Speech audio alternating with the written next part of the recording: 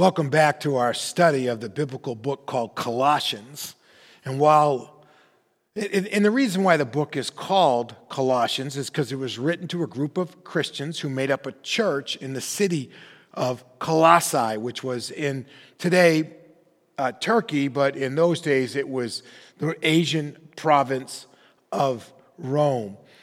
And today's message is going to feel a little bit differently than what we typically do here at Hope Chapel. I mean, unashamedly, what I focus on in my preaching is what I call practical theology. For us to take what we know to be true about God and about who we're supposed to be in God and actually focus on what we do with it, who we're supposed to be and are, if you will. And so we're trying to take that knowledge out of the classroom and bring it out into the world. And much of it is because a lot of us would say we know a lot more about God than we actually live, so we focus on how to live what we know about God. But today, I really think today's message will be a little bit different because we're really going to focus in a lot more about what is true, what it is that we need to know. Because if we don't get what we know right, then what we do with what we know isn't going to work out very well because we're not going to know the right stuff. And this was a concern really that began to really impact the Apostle Paul as he heard about what was going on among these Christians in this small little city called Colossae. And so here's what I want to do. I want to read our text for today. So I want to encourage you to grab a Bible and turn over to the book of Colossians with me. We're still in the first chapter. Last week we looked at the first 15 verses, and we're going to pick up from there and move through the rest. And I want us to read the text for you. And then afterwards, I want to take a moment and kind of explain the background from the text so we kind of get at what it is that's really true, what it is that we really are supposed to know and believe. And then I want to try to package it up in a way that you and I can understand what it is that God is teaching us about himself and about us and what he's done in Christ. And then I'll make a few applications at the end that will help us with what to do now kind of thing. So again, hopefully you have your Bibles out and are turned to Colossians chapter 1. Perhaps maybe it'll make you feel a little bit more like you're in church in worship if you stand up while we read the word together. But let me read for you verses 15 through the end of the first chapter of Colossians. Now, God is writing to us through the Apostle Paul, and he says he is the image, and that's a reference to Jesus. He is the image of the invisible God, the firstborn over all creation. Now, that doesn't mean that Jesus was created in the same way with us, but that idea of firstborn means he has a place of preeminence, a place of honor, right? He's the firstborn over all creation. For everything was created by him in heaven and on earth, the visible and the invisible, whether thrones or dominions or rulers or authority, all things have been created through him and for him. He's before all things. And by him, all things hold together. He is also the head of the body, the church. He is the first. He is the beginning, the firstborn from the dead, so that he might come to have first place in everything. For God was pleased to have all his fullness dwell in him, and through him to reconcile everything to himself, whether things on earth or things in heaven, by making peace through his blood shed on the cross. Once you were alienated and hostile in your minds, expressed in your evil actions. But now he has reconciled you by his physical body through his death to present you holy, faultless, and blameless before him. If indeed you remain grounded and steadfast in the faith and are not shifted away from the hope of the gospel that you heard. The gospel has been proclaimed in all creation under heaven, and I, Paul, have become a servant of it. Now I rejoice in my sufferings for you, and I'm completing in my flesh what is lacking in Christ's afflictions for his body, that is the church. I've become its servant, according to God's commission that was given to me for you, to make the word of God fully known, the mystery hidden for ages and generations, but now revealed to his saints. God wanted to make known among the Gentiles the glorious wealth of this mystery, which is Christ in you, the hope of glory. We proclaim him, warning and teaching everyone with all wisdom, so that we may present everyone mature, everyone perfect, everyone complete in Christ. I labor for this, striving with his strength that works powerfully in me. Now again, the Apostle Paul is writing to this church, and he kind of has like a spiritual grandfather kind of relationship with them. As far as we know from the picture we get from the New Testament, this church in Colossae was planted when one of their citizens, a guy by the name of Epaphras, who had spent some time in Ephesus when Paul was ministering there, went back to his hometown, went back to Colossae, and he shared his faith, and the church grew. People responded to the gospel, the church was formed, and Epaphras was kind of their spiritual leader. He was their pastor. But some things had started to come up that he didn't really know how to answer, and he knew that somehow or another they really mattered, that he needed to get it right, and he didn't have the answers for it. So he went to Rome, where Paul was currently imprisoned, and brought him his questions, brought him his concerns about what was happening theologically, belief-wise in the church. And here's kind of the stuff that was going on. I mean, this is where our distance from the context of when the New Testament was written is really a disadvantage for us. Because we're living in the 21st century, and our worldview is very different. But the worldview in which the gospel took root was really dominated by a Greek worldview. And they had several components that made it very difficult to mesh with Christian theology, with what God had revealed about himself through Jesus Christ, what the apostles knew to be true about Jesus. And that just didn't seem to mesh well with what everybody believed was the way things were.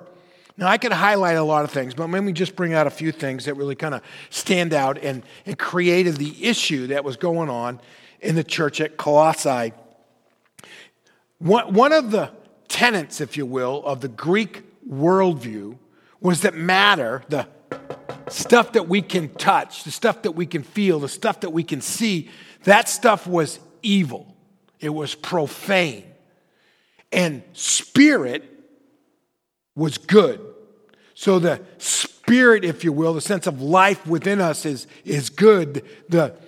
God is spirit, right? And therefore God is good. And for us, therefore, to get to be in relationship with God, we have to find a way to, if you will, escape the physical world, escape our bodies, and make connection with God who is spirit. Now, the way the Greek world saw this, so again, you have this tenet that real stuff is evil, profane. The spirit is good, and the way you get released from the physical and get connected with the spiritual is through knowledge. It's through what they call gnosis, and we get a kind of a variant of Christian theology, a heresy, if you will, that we call Gnosticism, that comes from that word gnosis. So in order to be released from the body, if you will, and to get away from the evil and to get connected with the spiritual world and make your way through it, you needed to know some stuff. It was gnosis. It was knowledge.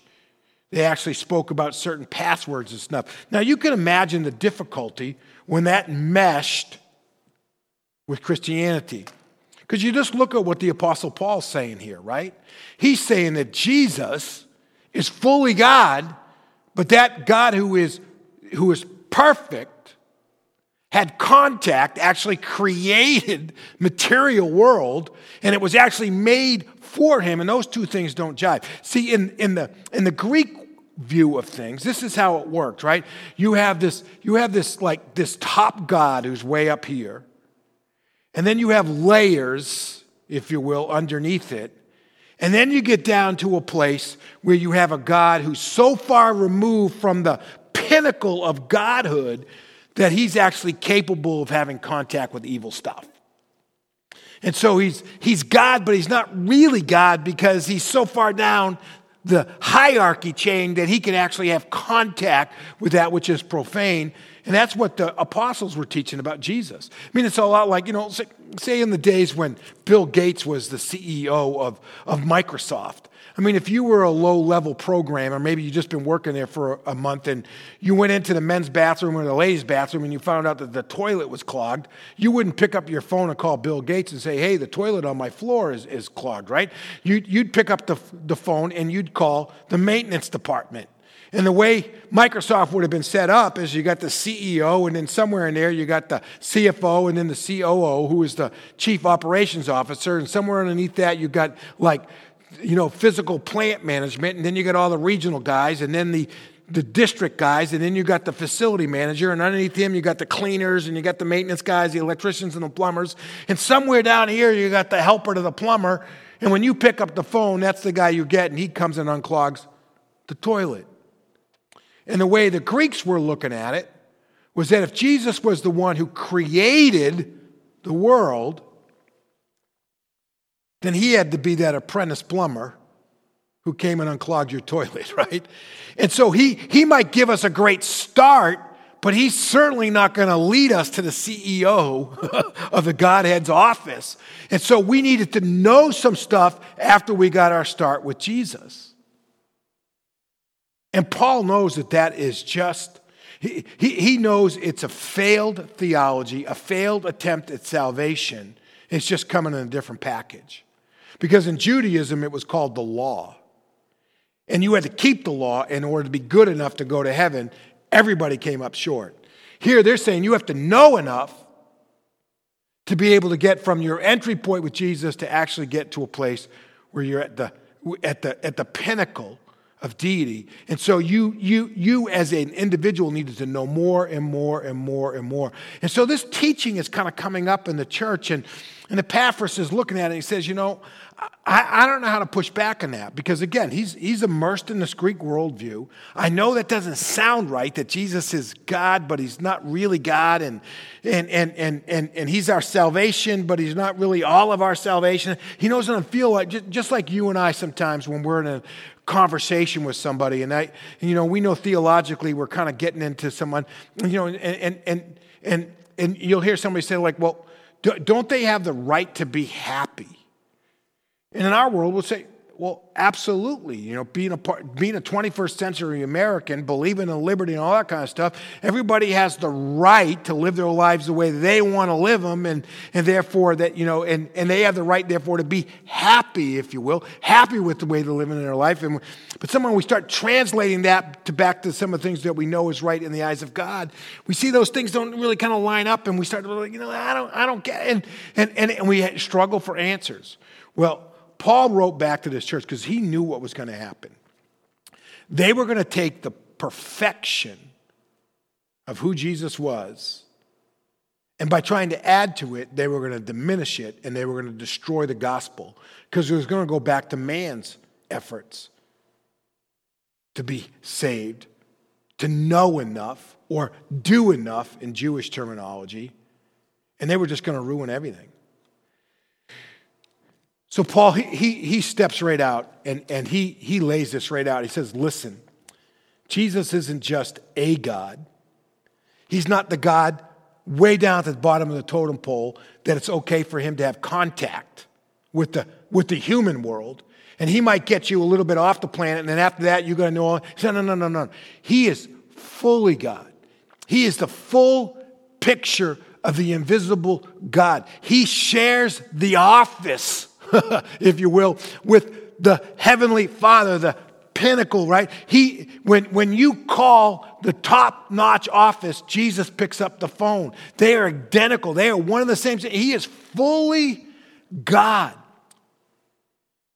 And he came into this world, and he wasn't just a spirit in this world. He was physically here. And with that, he declares matter as being good. The world is good. The stuff that God has created is good.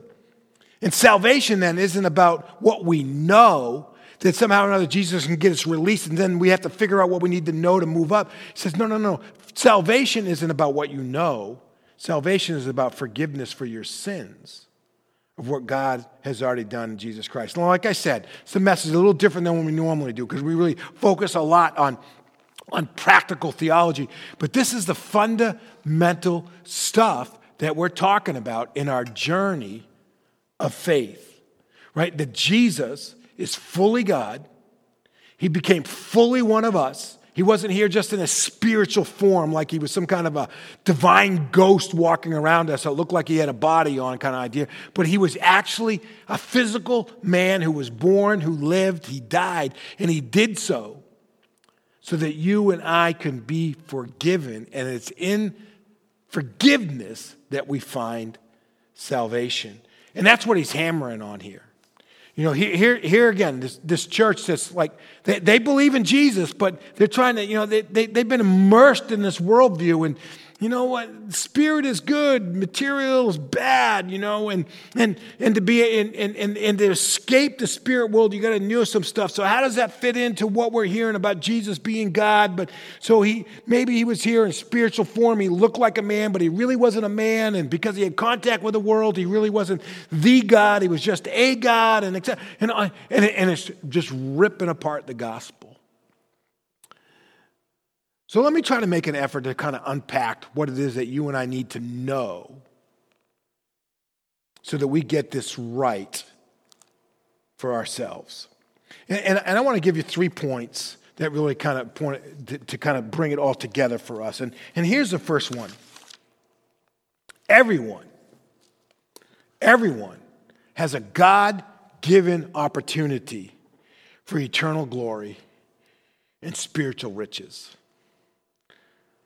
What this passage is teaching is that every single one of us has a God-given opportunity for eternal glory and spiritual riches, to be perfect. And that's, some of the everyone is based on the fact that the Jews already knew this, right? Through Abraham to Moses and being the people of God. But now Paul is saying this is also being revealed to the Gentiles. It's for all of us, right? And every single one of us is made in the image of God. And as we see here in this passage of Scripture in verse 27, and it should pop up on the screen there for you, he says, God wanted to make known among the Gentiles, so that's now including them along with the Jews, so that's everybody, the glorious wealth of this mystery, which is Christ in you, the hope of glory. And you read down a little bit further, he says, we want to present everyone mature or perfect or complete in Christ. So he's saying, because you and I are made in the image of God, Jew or Gentile, male or female, you can read up rich, poor, every single one of us has a God-given opportunity through our being made in the image of God to have a relationship with God that allows us to experience the glorious wealth and the spiritual riches that come from all of eternity. That's what we see in this passage of Scripture. But here's the next fact that we see. It's that even though every single one of us have this God-given opportunity, we also have a proven track record of messing up that opportunity. Every single one of us, just like we have that God-given opportunity, every single one of us has a track record of messing up that opportunity. Therefore, we come up short in our experience of it. Look at verse 22. It says, verse 21. Once you were alienated and hostile in your minds, expressed in your evil actions. Now, a lot of us, when we read a passage of Scripture like this, and we read terms like we're alienated and we're hostile. So I'm not hostile towards God, right? We don't look at ourselves and consider ourselves to be evil in our actions, right? Virtually all of us don't consider ourselves to be evil. And in the worldly sense, in the way the world looks at good and bad, good and evil, we're really not. Most of us, we really are heartbroken when we hurt somebody else. We do. We don't go through life trying to hurt other people. We don't go through life trying to be bad or to inflict pain. We're not evil, right? Most of us, when we can do good, we will do good. If we're walking out of a store, if we're walking out of a restaurant and there's somebody coming the other direction, we'll hold the door until they get there, right? If our neighbor needs a little help, we'll go shovel some snow, cut some grass, blow some leaves, do whatever it is, right? We are good people, but that's not what the Bible means when it uses the word evil here, right? It says these terms here, alienated, we've broken down the relationship. We've blown the God-given opportunity to be in on all those spiritual riches, right? And we've blown all of that. And he said, and we're in this position now where we're evil. It's not that we're evil in the eyes of the world. The Bible defines evil as this. It's simply any moment in our lives when we fail to treat God as God. It doesn't mean that you've done something horrendous and that everybody should condemn.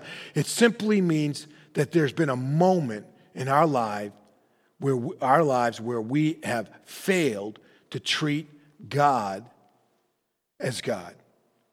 Maybe it was just a moment in our lives and we knew, you know what, I really shouldn't say this word in anger, but I'm going to do it anyways, and we just did it. Or we know that we really should forgive somebody, and maybe we say so with our mouths, but we really don't intend to forget. Or maybe we've actually obeyed God, but we've done it reluctantly. We've done it with bitterness. We've done it with anger, right? When any single moment when you and I fail to treat God, as someone who is the supreme value in the universe, and someone we take joy in being with and doing all that he's asked us to do, whenever we fail to treat God as God, we're evil. Just a glaring example from the scriptures, and you can see this in the life of Moses. There was a time when he was grieving over the loss of his sister. He was struggling leading the people of God, and they were complaining and whining and everything else about not having enough water. And God told him, I want you to go out. I want you to gather all the people together, and I want you to speak to the rock, and the water's going to come forth. And Moses went out, and he gathered all the people. But instead of speaking to the rock, because he was mad, right? I mean, he was doing kind of what God asked him to do, but he hit the rock, and he failed to treat God as God. He modified, changed, did what he wanted to do in that moment. And that was evil in God's eyes. And every single one of us has done. Think of it this way. Some of you are into sports, right? The NBA season just got over. Imagine you're setting out to do a record you're going to sink 100,000 free throws in a row. And you get to 999. You get to 99,999, right? You're taking that last one and you miss. You're not perfect. And that's very much the standard that the Bible holds up for us. So every single one of us has a track record of taking this opportunity to be in relationship with God where we experience all these spiritual riches, this eternal glory, we're perfected in Him, and we have blown it. And the Scripture says every single one of us are alienated, hostile in our minds, and doing things that fail to treat God as God. That's the truth. We can't bend it. We can't change it. We can't do anything else with it. That's the truth. But here's what Paul also wants us to know is truth. It's that God has provided a fail-safe means for every single one of us to capitalize on that opportunity. Even though we have a track record of blowing the opportunity, God has created a fail-safe means for every single one of us to experience the fullness of that opportunity. And how did he do that? He did that he did it for us, right? He took the opportunity for us and then passed it on to us in Jesus Christ. Look at these verses. Verses 19 and 20 from Colossians 1. For God was pleased to have all of his fullness dwell in him, right? And through him he reconciled, right? He took our alienation and he brought us together, right? He reconciled him through him to reconcile everything to himself, whether things on earth or things in heaven. And he made peace through his blood, which was shed on the cross, right? And he's now in verse 22, but now he's reconciled you by his physical body through his death to present us so that now he can bring us into this relationship with God. We're no longer alienated. We've no longer blown the opportunity, but in Jesus now we come and we are in a place to seize the opportunity in him. He's made us holy, faultless, and blameless before him. Every single one of us has a God-given opportunity to experience eternal wealth and spiritual riches, eternal glory and spiritual riches. Every single one of us has blown it. There's been a moment in our lives where we failed to treat God as God. But God's created a solution for that, a fail-safe means for us to get back in on the opportunity, the promise that he's given us. And that means is Jesus Christ, because he's already come and lived as one of us. Fully God, fully one of us. He's lived as with one of every single one of us, fully perfect. And in him, we are reconciled. The alienation is broken down. We are brought back into relationship with God in all of the eternal riches, all of the eternal glory, all of the resources, the treasures that are in the spiritual Fort Knox in heaven are just poured out on us. And it doesn't happen because of what we know.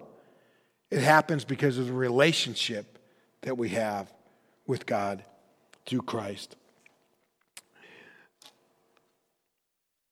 So this is where faith comes in. This is the way that you and I get into Christ, right? The way we get into Christ and we experience this eternal glory and tap into the spiritual resources is through our faith in Christ. And that puts Christ in us, the hope of glory. So, in kind of some way, the imagery there for me is like, I remember when my boys were really little, and sometimes they'd be reaching for something on the countertop or something a little higher up, and they just couldn't quite reach, and I would just pick them up and lift them. And that's exactly what God's done for us in Christ. And we allow God, we participate with God's lifting. Not that we do supply anything to, we do that by when we say, I need a Savior because I'm a sinner. I need a Savior. I need somebody to reconcile me because I've blown the opportunity and I'm alienated. And I need somebody to end the alienation and bring about reconciliation in my relationship with God. And the person who does that is through Jesus Christ and say, I choose him. I choose to be in him and to embrace the forgiveness that comes through his blood that was shed on the cross. And when you and I do that, what Paul's telling us is here, we are eternally loaded, with all of the treasures of heaven. And so I want to give you just a few thoughts about how to really manage this great gift that God's given us of a new relationship with him, how to manage this newfound spiritual wealth that we have through a personal faith in Jesus Christ. So what are these wealth management issues that you and I need to look at in our journey? If we really have seized the opportunity because we've placed our faith in Christ and he's forgiven us, and we now have Christ in us, the hope of glory, and we have these eternal riches and eternal all available to us, what is it you and I need to do? And I want to give you just several things to think about. First one is this: don't sell Jesus short. That's what the Colossian Christians were being tempted to do. That's what they were being asked to do. Yeah, Jesus is God, but he's not really that great of a God. You need Jesus plus, right? Don't sell Jesus short, right? The world does it all the time. I've never met anybody who has said that they think Jesus is the most evil person who ever walked on the planet. Almost everybody has a ton of respect for him. But even you can do that and still sell Jesus short. I can remember when we were on our tour of Israel, our poor tour guide was a Jewish guy. And he's on a tour with 90 evangelicals. And every single one of them is trying to introduce them to Jesus Christ, right? And so eventually at one point somebody just said, well, if you don't believe in Jesus as God's son, what do you think about him? And his answer was, well, I think he was a great teacher. He said, and to tell you the truth, I wish he had lived a lot longer because I think he had a lot more stuff to teach my people. That sounds really great, but it's still selling Jesus short because Jesus was the Son of God. How is it that you and I do that? And here's the way I look at it. Many of us, we live our spiritual lives. We live this journey. Excuse me, just a second. And when we go to Jesus, we ask a question, well, Jesus, what do you think? What do you think I should do here? What do you think I should do in this relationship? What job do you think I should take? Do you think I should buy this house? And we go, so what do you think? How am I supposed to handle this, right? And I think when we go to Jesus and say, what do you think? I think we're selling him short. I think we should go to Jesus and be saying, what are your instructions? What's your command for me? And we sell Jesus short when we don't approach him that way. He's not our consultant. He's our Lord. Secondly, we need to really stick to the fundamentals. You can never get, I know some of you are saying, I've heard these truths before. You may be packaging them different. You can never, ever get away from the fundamentals. Look what Paul talks about in verse 23. He says, man, we need to remain grounded and steadfast in the stuff, right? I mean, you can, some of you are, I'm an investing novice, right? I don't really know very much about investing. So, my thought pattern is, buy good stocks in good companies that you hope are going to pay dividends and they're going to grow in value. Some of you, you're doing margins and puts and short selling and all venture capital and all those kinds of different things. And you may make wild riches, but it could also fall apart as well, right? And sometimes it does. Hopefully it won't for you. Paul's saying, listen, get back to the basics, right? Get back to the basics. As you and I accumulate education, experiences, and relationships, there's always this tendency to want to drift away. And he says, man, stay steadfast and grounded on these truths. That Jesus is the Son of God. Jesus is the answer. And you and I find the fulfillment of life, the meaning of life, and our way to eternity only in Jesus Christ. Third truth, put in the work. Put in the work. Look what Paul says in verse 20. He says, man, I'm laboring and I'm suffering for this, right? We need to put in the work to make sure that what we know is true so that what we know and translate to everyday life actually liberates us to live with that eternal glory and all those spiritual riches. You got to put in the work. And I just would literally point you back to the series we just concluded in Holy Habits. Man, you just got to pray. You just got to read your Bible every day. You need to worship. You need to serve. You need to give. You got to put in the work to make this work. You got to labor and you got to strive at it, right? Last truth I'd say to you, if you really have gone where you've seized the spiritual opportunity that God's given us because you've done it through Jesus Christ, the thing that you need to be doing is you need to be team investing now. And what I mean by that is you look at verses 18, where he says he is the head of the body, the church. You look at verse 24, where Paul says that, Jesus created the platform, the foundation for the church to be built on, but for the church to come to life in the world, some of the rest of us needed to suffer. Some of us needed to get in there, roll up our sleeves, do the work to grow it. He said, we need to be connected to the body of Christ. We got to do this together as a team. And let me make a couple statements to you, right? You see, if you are not relationally connected to some expression locally of the body of Christ, you're probably outside of the will of God. I mean, I realize that there are Christians living in parts of the world where there might not be another Christian for 100 miles from where they're at. I get that. That's not what I'm talking about.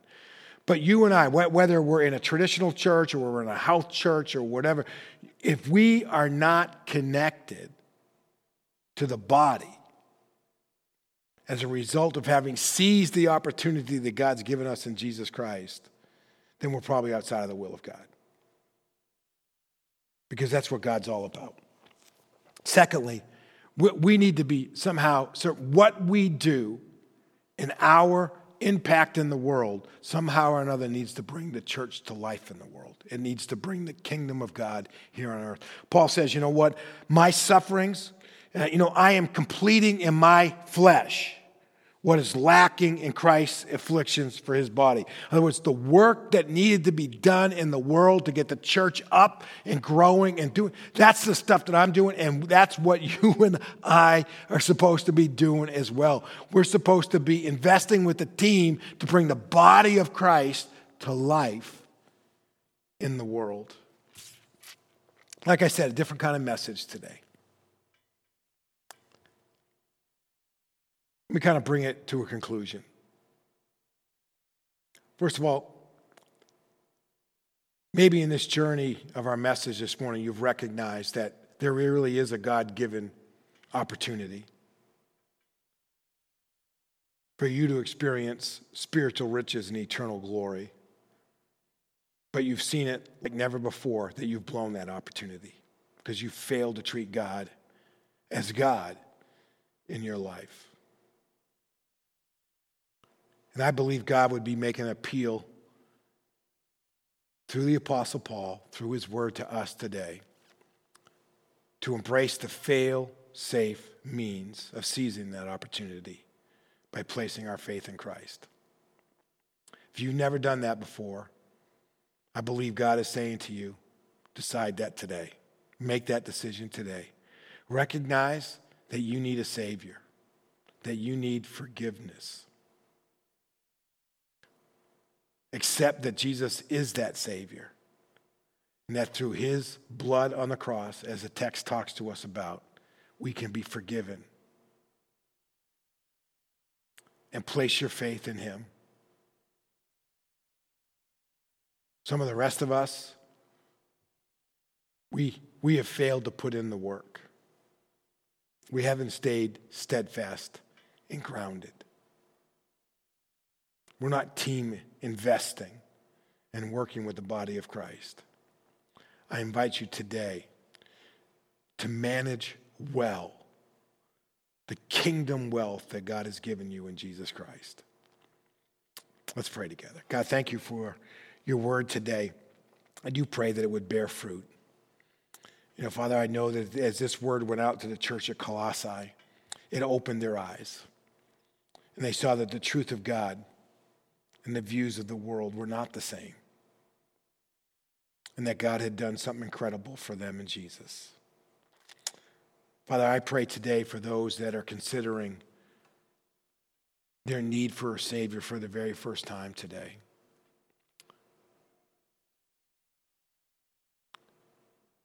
If you're ready to take that step and embrace the Savior, here's what you could pray silently, even there in your own home or wherever you're listening to this. Lord, I know I failed to treat you as God all the time. And I confess that to you. And I ask for your forgiveness based upon what Jesus did on the cross. And in the best way that I know how right now, with a commitment to learning to grow in the future, I place my faith in him and invite him into my life. For it's in Jesus' name that we pray. Amen. Amen.